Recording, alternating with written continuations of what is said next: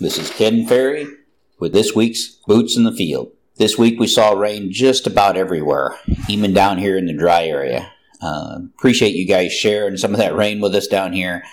In the dry area, guys receiving anywhere from 0.6 to 2.5 inches. And man, it couldn't have come at a better time as we roll into a lot of pollination. Here at Crop Tech here in Hayworth, we're at the 0.6, which is not very exciting. Took 3 rains to get it, but we'll take it itself. But situation where we need more, so keep sharing it, keep sending it our way. This week out in the field, what I've seen is a definite uptick in rootworm beetle. And for most part, these rootworm beetle are in non-traded corn, definitely in the corn on corn.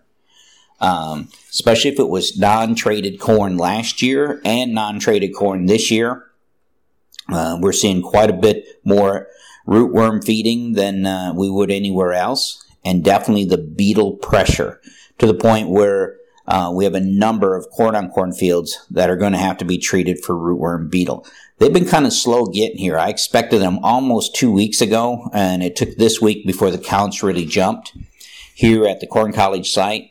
Of course, we've been corn-on-corn in some of these patches for over 10 years, and we can definitely pick out one hybrid out here that's got a single trait in it, and it's taken on considerably more damage than the other one. Leaves me a little suspicious there that we have an insect coming around that treatment itself. But this is a time to pay attention what's going on. So I'm starting to find rootworm beetle in the soybean fields as well. This is something that's been missing to some extent for the past 2 years, but it's getting easier every week to find these rootworm beetle moving around. For you guys that are planting non-traded corn and using an insecticide or not using an insecticide, now's the time to pay attention. You want to be digging some of those corn roots, give them a good wash, look for feeding. See if the feeding's increasing. It definitely has been in the fields I'm looking at. We're starting to move this population back. We lost it back there in 2013, again in 2015, I think, due to rain and conditions. But it looks like in the areas where we're taking the traits away, this one's coming back. If you pay attention to the amount of beetle pressure you see, both in your corn-on-corn and definitely in the bean field, especially when we get there this fall, if those beetle are crawling around in that combine window, makes it a little bit easier to make the decision of what you're going to do to manage that insect for next year, whether you're going to use a full-rate insecticide or traded corn in itself. But they're definitely here. I'm beginning to wonder if they were going to show up. I thought that would be the only insect that didn't have a good winter and overwinter well because it wasn't showing up, but it's here now. And it seems to be picking up from Monday to Friday. The numbers here are actually still climbing itself. Our big one, the Japanese beetle, it's just not backing down. I've been hoping that it would move on and maybe find someplace else to go, but they're not. The numbers are staying pretty solid.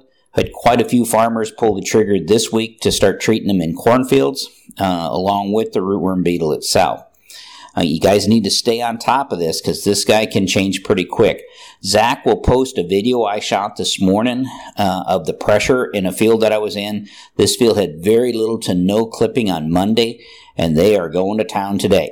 So situation, take a look at that, get an idea what pressure can be in some of these areas. Again, I realize it's not all areas. Some areas they're hard to find. Other areas are pretty heavy. It's hard to give you a beetle per plant estimate as far as when to spray. Still watch that half-inch silk and then react to it. Do I throw my fungicide in if I'm spraying for this beetle? Sure. A situation where you got the pass there and you're planning on putting the fungicide on, you can throw it in there itself. Not a lot of disease out there for the most part, but it is starting to perk up in the areas where the moisture is. So you guys to the north and to the south, again, keep an eye on that gray leaf is what we're seeing, along with the common rust in itself. You guys in the dry area, like right around here, DeWitt County, McLean County, where we got the 0.6, need to watch for the spider mites. Again, if you forgot what the spider mites look like, we'll show them to you when you come to the field day next week. We have them here at the Corn College campus. While we're talking insects in the dry area, we need to address the Japanese beetle in the beans. My late planted beans in wide rows in the dry area are stalling out. There's slow growth. Most of them will not close the rows, which you know what that means on the weed control side, but most of them are not. They're at R3. Remember, a soybean stops growing at R5. So these are going to be short beans. And ones we're in this week, they're at R3 and they're at V8 to V9. Where in other areas where the beans are growing good, they're at V18 and R3. And remember, it's at R3 when we're 20% defoliation is the trigger to spray. And we're pulling trifoliates from the bottom of the plant, the middle of the plant, and the top of the plant.